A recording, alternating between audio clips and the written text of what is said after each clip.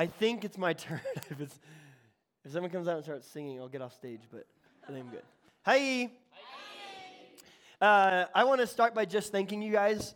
This is the first time I've taught the Bible since my wife passed away, and a lot of you guys are from like North County or Orange County area, and so it kind of feels like home a little bit. And Hume SoCal has been like just an amazing background to kind of jump back in, and I was terrified out of my mind coming up on Friday, and teaching. I'm like, is it like riding a bike? Can you not do it for 9 months, then get back on it? And so even through like fumbling and failings, and perhaps even things that where I wasn't very articulate or I was crying like a baby, you stuck through it with me, and even like hanging out with my kids, you guys are so respectful to me and so cool to my family. So I just appreciate you a lot, and I love you guys. And bummed for this weekend to be wrapping up. I'm going to ask for 15 minutes from you guys just as we conclude. You guys, we've already been here for quite a while in chapel, and I know you've had a long weekend, and so I'm not trying to ask too much of your time, but I really want to make sure that if there's a decision that you made this weekend, if there's a commitment that you made, if there's repentance that you participated in,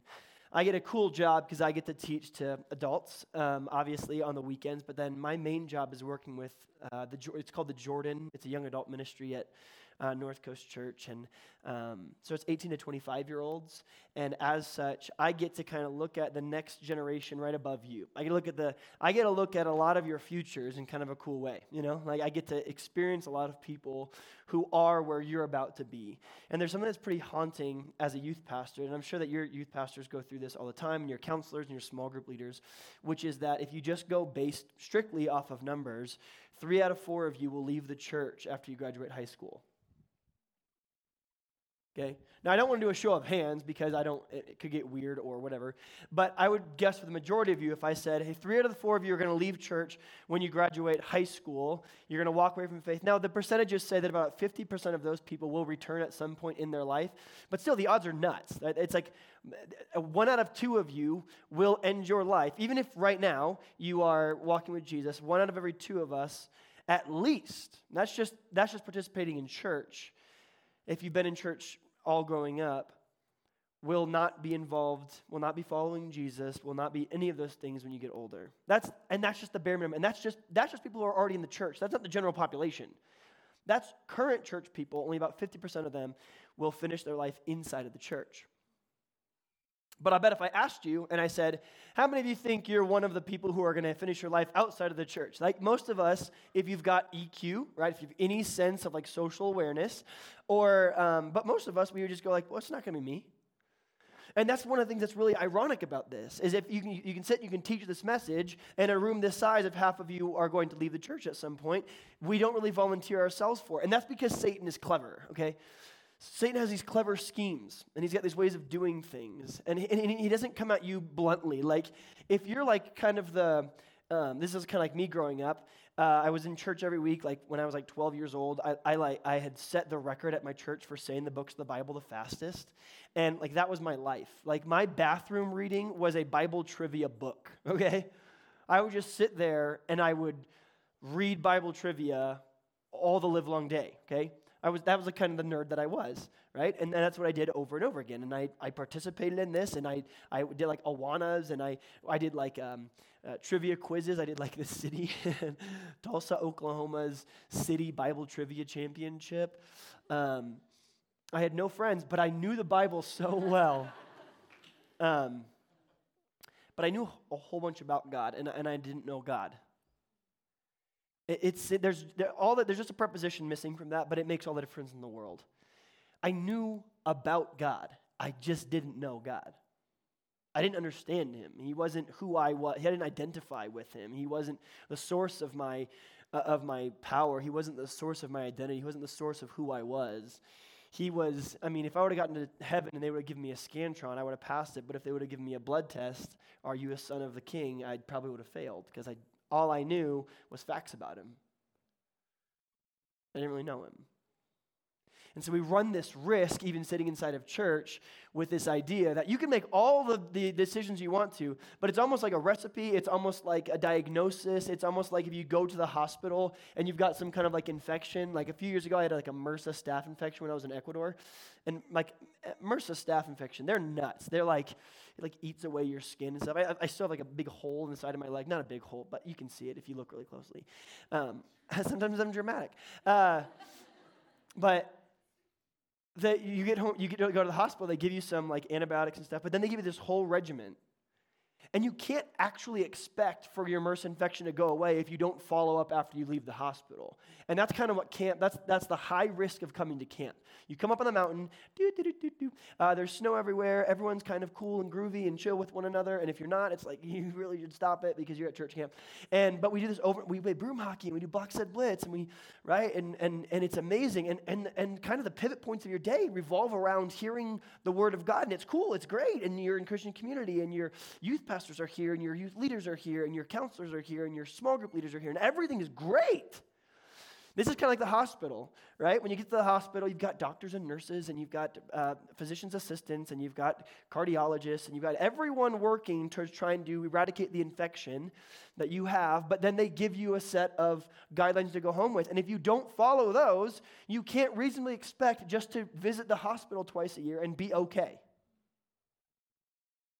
And for a lot of us, especially as seniors, that's kind of been our game plan of Christianity, right? It's like the old Price is Right game. Maybe only your counselor going to get this. Like there's that, there was like this guy, and you had to guess the price with Bob Barker. But then this guy, he was like a yodeler, and he would like, if you guessed the price too wrong, he would fall off this cliff. Anyway, I should probably use an example that you care about. It's kind of like a roller coaster. That's a lot better. You go to camp, and you're like, this is awesome. And then 2 weeks later, it's like, dang, it feels good to be a gangster. And then you're like, oh, hold on, it's summertime. Hume summer camp, here we go. Back to my sports team. And you just kind of ride that over and over again. The problem is, seniors, and I'm not trying to, how many more camps is it going to take? You're kind of running out, right? You can't reasonably expect just to keep going back to the hospital twice a year. Like that, there's not like there's no more camps. And so if you don't want it to stick, then don't listen to what I say. But if you really care about being inside the 50% of people who finish their life inside of the church and understanding that, you have to make decisions today and make commitments today that affect your tomorrow. You have to do that. Great decision often requires great incision. Big decisions often require great incision. Incision is eradicating, getting something out of your life. And we're going to finish the story of Jonah today. I'm going to give you just 3 points to take home with, and then we're going to wrap up the week. Here's what it says. Jonah chapter 4. We just found out that God relented his destruction. Chapter 4, verse 1. If you've ever seen a movie or whatever that seems to stop in the middle of the story, this is what you're about to experience, okay? It feels like you're holding in a sneeze.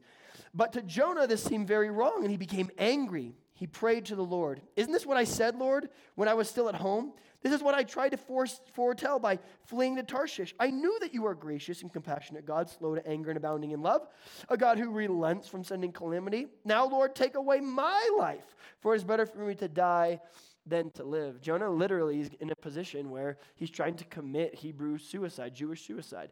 You knew that God gave life and God took it away, so you would never take away life yourself, but you would pray to God, you would expose yourself to the elements. Elijah does this towards the end of his life.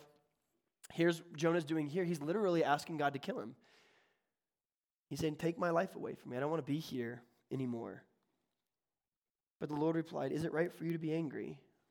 I think this is a relational question from God. I think he's just trying to get to the root of Jonah's heart. And it's not because he doesn't get his heart, right? But our God's a relational God, so he asks these questions, right? In the Garden of Eden, God comes down and he cries out to Adam and Eve, where are you? Do you think God didn't know where they were? No, he's asking a relational question. He wants to get to the heart of the issue. So he says, is it right for you to be angry? Jonah had gone out and sat down at a place east of the city. There he made himself a shelter, sat in its shade, and waited to see what happened to the city. But the Lord God provided a leafy plant and made it grow over Jonah to give him shade. That was nice, to ease his discomfort. And Jonah was very happy about the plant. But at dawn the next day, God sent a worm which chewed the plant so that it withered up and died. When the sun rose, God provided a scorching heat. God provides a plant. God provides a worm. God provides scorching heat. Not to blaze. And the sun blazed on Jonah's head so that he grew faint. He wanted to die and said, it would be better for me to die than to live. Yeah, we've heard that before. Okay, he said, but God said to Jonah, is it right for you to be angry now about the plant? It is, he said, and I'm so angry I wish I were dead. Okay. But the Lord said, you have been concerned about this plant, though you did not tend it or make it grow. So he goes, okay, so the plant is destroyed, and you're all up in arms. Oh, why'd you destroy the plant? He's like, but you don't love the plant. You didn't build the plant. You didn't grow the plant. You didn't plant the plant. It just came out of nowhere, and you took it for granted. Yeah, this is awesome. And God goes, I knit the Ninevites together in their womb. I know them. I love them. I wanted them to relent. I wanted them to repent. And if they would have perished, I would have been angry about that. You're getting angry because you take for granted things that don't even belong to you, and then you lament that they're taken away from you. I love and built these people, and you won't even go and talk to them because you don't want them to be saved. God's just saying, your heart and my heart are not in alignment. And should I not have concern for the great city of Nineveh, in which there are more than 120,000 people who can't even tell their right hand from their left hand? And also many animals. That's the end of the book, okay? You guys have just read a book of the Bible. Congratulations. And it's one of the weirder books of the Bible, right? It's kind of a strange story, but it doesn't resolve. It's not like an American resolve of a movie, right? The protagonist at the end doesn't come and go, I finally get it. There isn't like an 80s montage where all of a sudden Jonah goes, I have a heart for the people, you know? Like the Miracle on Ice, they don't get better. The Mighty Ducks don't all of a sudden, I don't know why it's all my movies right now are hockey movies. The Big Green or The Sandlot. Like there's, we don't really see this change of Jonah's heart. And I think if you read the scriptures, what you're going to find is scripture's just full of a whole bunch of losers and one winner. And that's the reason the Bible exists. It's not for us to go, let's do a story about Jonah and how we can be like Jonah. It's, look how screwed up Jonah is. We need Jesus. Where's deep voice David? Where'd he go? Don't talk. I don't want to rattle the church. But you're named after David, right? He's a good man. He was an adulterous murderer. And it's your name. Okay? Your parents were like, they were flipping through Samuel, and they went, oh, this guy murdered his best friend, and then he slept with his best friend's wife, and then they got pregnant, and then he failed to stop his son from raping his daughter. Your name should be David. Do you want to know why? But it doesn't matter what if you have a biblical name or just a name in general, there is no justification. Unless your name's Joshua, which is the American way of saying Jesus, like, yeah. Yay, yeah. Yeshua, that's where we get the name Joshua. That's Jesus' name. But everyone else's name, like if your name's Peter, why would your kid, who's named Peter, right? Like, because everyone in Scripture is a total screw-up. That's why the Scripture's so beautiful.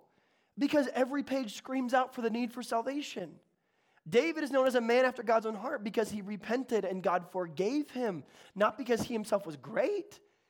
He was a train wreck. If David, who wrote the Psalms, showed up and applied to be the worship leader at your church, he would be disqualified. Your church wouldn't have, but his songs are our Bible because we have a God of great forgiveness. And the story just kind of ends abruptly in the middle of it. And it forces us to cry out for, man, Jonah still needs help, absolutely. And hundreds of years later, Jesus will come, and he will be born of a virgin. He will suffer under Pontius Pilate. He'll be crucified, buried, and then the third day he'll raise again from the dead. Why? Because Jonah still needs saving. This is who our God is. Let me give you 3 things to walk away with if you want this thing to stick. And this is not something I came up with. These are biblical concepts. And the great thing is, again, I get to see into the future. I get to see the 18 to 25-year-olds who have now walked away from church, and I get to commune with them and ask them questions. And I'm just going to give you the 3 most popular reasons that they walk away and what you can do about that. Okay? Number 1, first thing that you need to do is what I call burning the ships, okay? The Bible calls this repentance. And I think when we hear the word repentance, or we think about asking God for forgiveness, we think it's as simple as us saying, shoot, God, I really didn't mean to do that. I'm sorry. But true repentance comes from the word meaning to turn around and go the other direction. You see, when we talk about repenting, we mean when you go home, there are certain situations that Satan has a foothold on you so strongly. Do you know what I'm talking about? For some of you guys, it's like you go over to your girlfriend's house at night when her parents aren't home and you start watching a movie and everything always goes a direction that you didn't mean for it to go. And then as soon as her parents are out of town again, guess where you go? You go back to her house at night when her parents are out of town and you watch a movie and then you put on a second movie. And you understand what I'm saying? Repentance isn't to keep doing that and go, no, I did it again. Sally, what are you doing next week? Sally, I don't know. Okay, what's a younger person's name? Rachel, I don't know. Whatever. Hi, Rach. Rachel, hey, that's not what it means. True repentance, biblical repentance, the kind of repentance that actually makes a difference is a kind of repentance that says, my heart grieves that I have grieved the Almighty, and I will put something between me and my sin so that I don't do that again. It actually requires a change of behavior, a change of attitude first, brought on by a change of the heart from the Holy Spirit, which then creates a change of behavior in us. So I don't want you to just think about the sin that you keep going back to back at home and go, God, I'm really sorry this time. I want you to think about that sin and then think about, if I said you can have $1 billion if you never go back and commit that sin again, you better believe that you would go through great lengths to make sure you might not even be in the same room with the same people that you used to be in the same room with. You know what Jesus talks about sin in the New Testament? It says sin unchecked gives way. It's like a snare, and it leads to death, eternal death. So you know what Jesus said? Jesus literally in the New Testament, he says, it's net positive. If your hand causes you to sin, to do what? You cut it off. And if your eye causes you to sin, to do what? Why? Because here's what Jesus says. He goes, because if you walk into heaven like this, but you still walk into heaven, that's great news. Because God's going to give you a glorified body. Okay? And then you're like, everything's back. But to have all your faculties intact and to never offend anyone and to keep all of your friends group that were leading you into sin, which eventually led you away from Jesus, with all of your hands and all of your feet and all of your customs and all of your traditions, but you to walk into the gates of hell, it's like, who cares? Burning the ships. In 1519, a man named Hernan Cortez led a group of conquistadors to the Yucatan Peninsula to go and steal their gold supplies.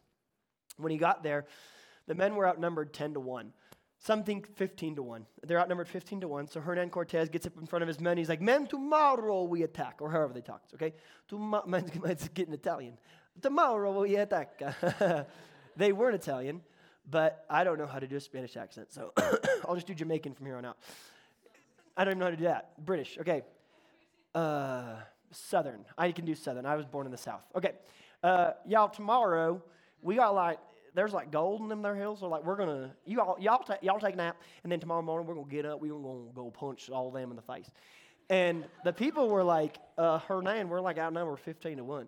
And so they were like, we're gonna load up the ships. We're gonna go home. It's gonna be fantastic. And then Hernan goes, that sounds good. Y'all go to sleep. Y'all rest here. We'll get it bright and early. We're gonna go back home. Everyone goes to sleep. Hernan Cortez sets fire to all the boats. This is a true story. The men wake up in the morning, they're like, I smell bacon. I think I smell bacon. Someone's cooking something. And they turn around, and Hernan Cortez has a big old stogie. He's like, morning, gentlemen. And they're like, bro, where are our boats? He's like, I burned them. But I know where there are more boats. On the other side of the army that we need to kill, they got boats over there. Let's go get them.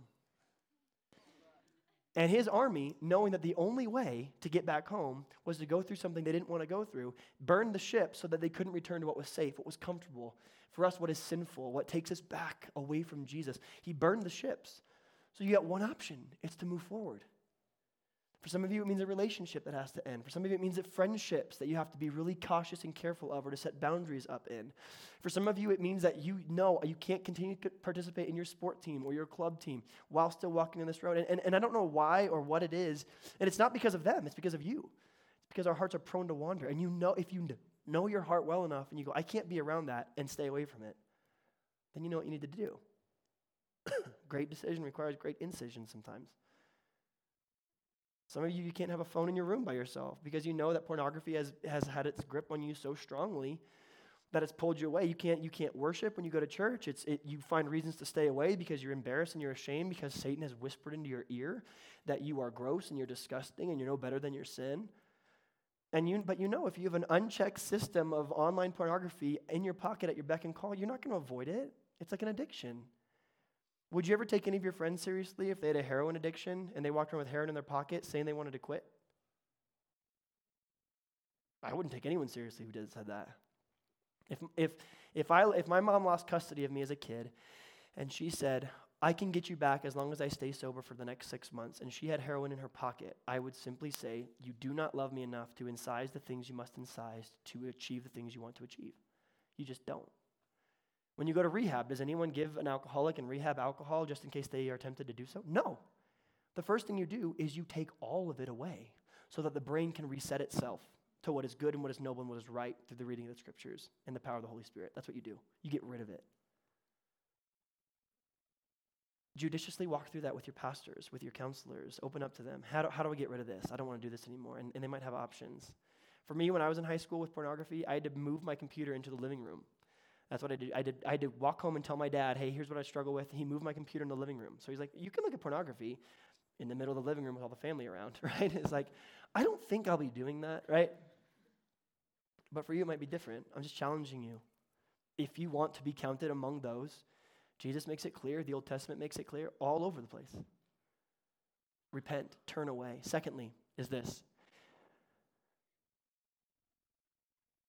Pursue God with your mind. Seat his truth in your heart.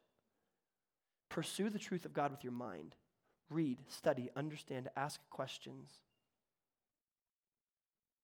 Then once you understand it, then seat it in your heart as truth.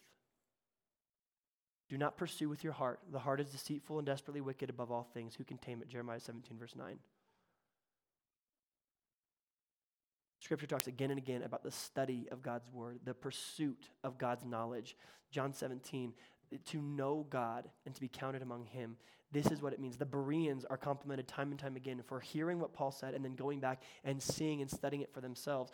Peter talks about in the New Testament, always be prepared to give an answer for anyone who asks what the reason is for the hope that lies within you. Our faith is not a non-thinking faith. Our faith is a thinking faith. And once we think and understand, then we seat it in our heart and it becomes who we are. Know God. If you simply rest on your feelings towards God, your feelings towards God will go like this. When Paige died, my feelings towards God were right here, but my knowledge of God was still right here. I would simultaneously in the same day go, God, I do not get you. I hate that you've used this in my life. I hate that this is going to be part of my story. How could you love me? How do you want me to sing of your gentleness and your goodness at a time like this? But Lord, I know who you are. I know that you are good. I know that you are faithful above all things. I know that this wasn't part of your original plan. And I know that you, Revelation 4, are going to make all things new. What I knew and what I felt can exist in the same body, but what I know trumps what I feel. Number 3, lastly, take divorce off the table with your local church. This might be the most powerful thing that you can do. We love to talk about our churches as families. But churches alone would be the only kind of family where you get in a fight with someone or someone shares something that you shared in group and then you give it a 6-month sentence where you don't go back to church for 6 months. What kind of a family is that?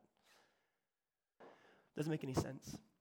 And for a lot of us, we've put this pressure on our youth pastors and our youth leaders to come up with something new every week. And we walk in, and we walk in like consumers at the Olive Garden, right? We walk in, and we're like, it's a little balmy in here, don't you think, Pastor Tim? And we become critics of it. In your heart, I don't want you to raise your hand, but in your heart, I want you to start thinking, ask yourself this question, am I a critic of my own youth group? Am I a critic of the man or woman who's been called to lead spiritually the group at my church? Have I become critical of them? Has my heart become cynical towards them? Have I become a consumer? Never once in Scripture, not one time, is the church ever set up as a place that is supposed to entertain or please a Christian follower of Jesus. A church is a place where we learn to become servants. It's a place where we learn more about who God is, supplementary to our own personal devotional. If you go to your church, you're like, I didn't learn anything new about God this week. Well, then you had 6 other days, 167 other hours of the week to study God's word, and you chose not to. You may not implicate your pastor that you're not growing spiritually. You're an adult. Y'all can read? Read the Bible. It's not your pastor's job. The job of youth pastor, youth leader, and small group leader was a necessity after the fathers in our world stopped taking discipleship seriously in their own homes. Then the job of a youth pastor was created about 100 years ago. Before that, there was no such thing as a youth pastor. And friend, let me ask you another question.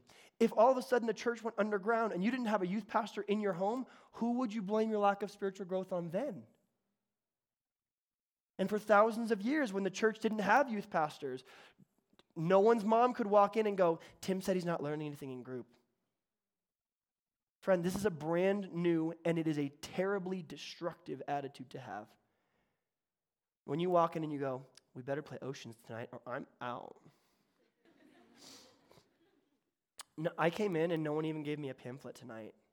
Then get off your butt, Sandra, and hand out pamphlets. It's not, don't clap for me. It is not your youth pastor's job to entertain you. It is your youth pastor's job in modern day church to simply oversee the doctrinal safety of an environment so that you, the church, can bring others to know Jesus. It's not the power of their Instagram following or that they do really great posts or that they throw really great parties. It is your responsibility, student. It is your responsibility. It is not theirs. You are the church. They are not the church. They are involved in the church. But we way too often, almost like baby birds, feed me, right? And your youth pastor is like going crazy because he's like trying to chew up all this food and spit into all the baby birds' mouths. We're like, feed me, I didn't like that flavor. Eat it yourself. Eat it yourself. You go. Pursue God's word. Bring others into community. When you get to heaven, you will not be able to go, well, Pastor Tim didn't teach me that. It's not his responsibility. Friend, take divorce off the table with your local church. Come in and go, hey, Pastor, I want you to know, you have the freedom. You can get on stage, forget everything that you're going to say. You can get on stage and the drama can go wrong. And the movie that you made and whatever it is, we can get on the bus to Hume Lake and it can break down. And I want to tell you one thing. I'm with you, friend, because eternity is long, hell is hot, and a lot of people don't know Jesus. So I'm with you, and let's go wreck the world for God's kingdom, rob hell, and populate heaven. I'm on your team. What do you want me to do tonight? How can I help you in this mission that we've been given, that all might know Jesus? Now you found the heart of a servant. And if you don't, you will jump from church to church to church to youth group to youth group to youth group until you've decided something in your mind. There is no church good enough for you. Duh, we're full of broken, messed up people.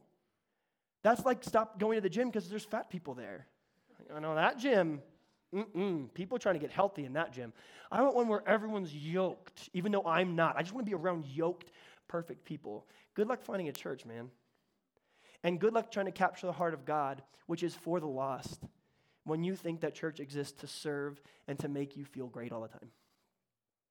I'm not telling you that to hurt your feelings. I'm telling you that because if you don't change your attitude towards it, you will not stay in the church. And I want you to, because I want you to know Jesus. And I want to spend forever in eternity. We're never, ever going to be in the same room together again, all of us together. There's no way. Not the same group of people ever until we meet again in heaven. And I want as many of you there as possible. And these are 3 things that can help shore up the schemes of Satan so that you can walk with him forever. Burn the ships. No overfeel. Take divorce off the table with your local church. I love you guys a lot. Let's finish in prayer. Jesus, would you come and incise the things that need incision? Would you encourage us where we need encouragement? Would you dictate new things to us where that needs to be? Would you give us passion for your word where it lacks? Would you give us the commitment to remain in our churches, even if we have a bad week or we have a hard situation or if someone wrongs us, God, and someone's going to wrong us. Someone is going to gossip about us in our youth group, and someone is going to say the wrong thing when they try to help us, and someone is going to forget to invite us to something, and someone else is going to purposely not invite us to something. But Lord, all great growth happens when we take divorce off the table. That's what happens in marriages. That's what happens in parenting. That's what happens in life. Would you give us that same heart of yours to say, I'm going to be part of this movement? Your plan to save the world was your local church and the power of the testimony and the gospel of Jesus Christ. May we be servants of you and not consumers. In your name we pray. Amen.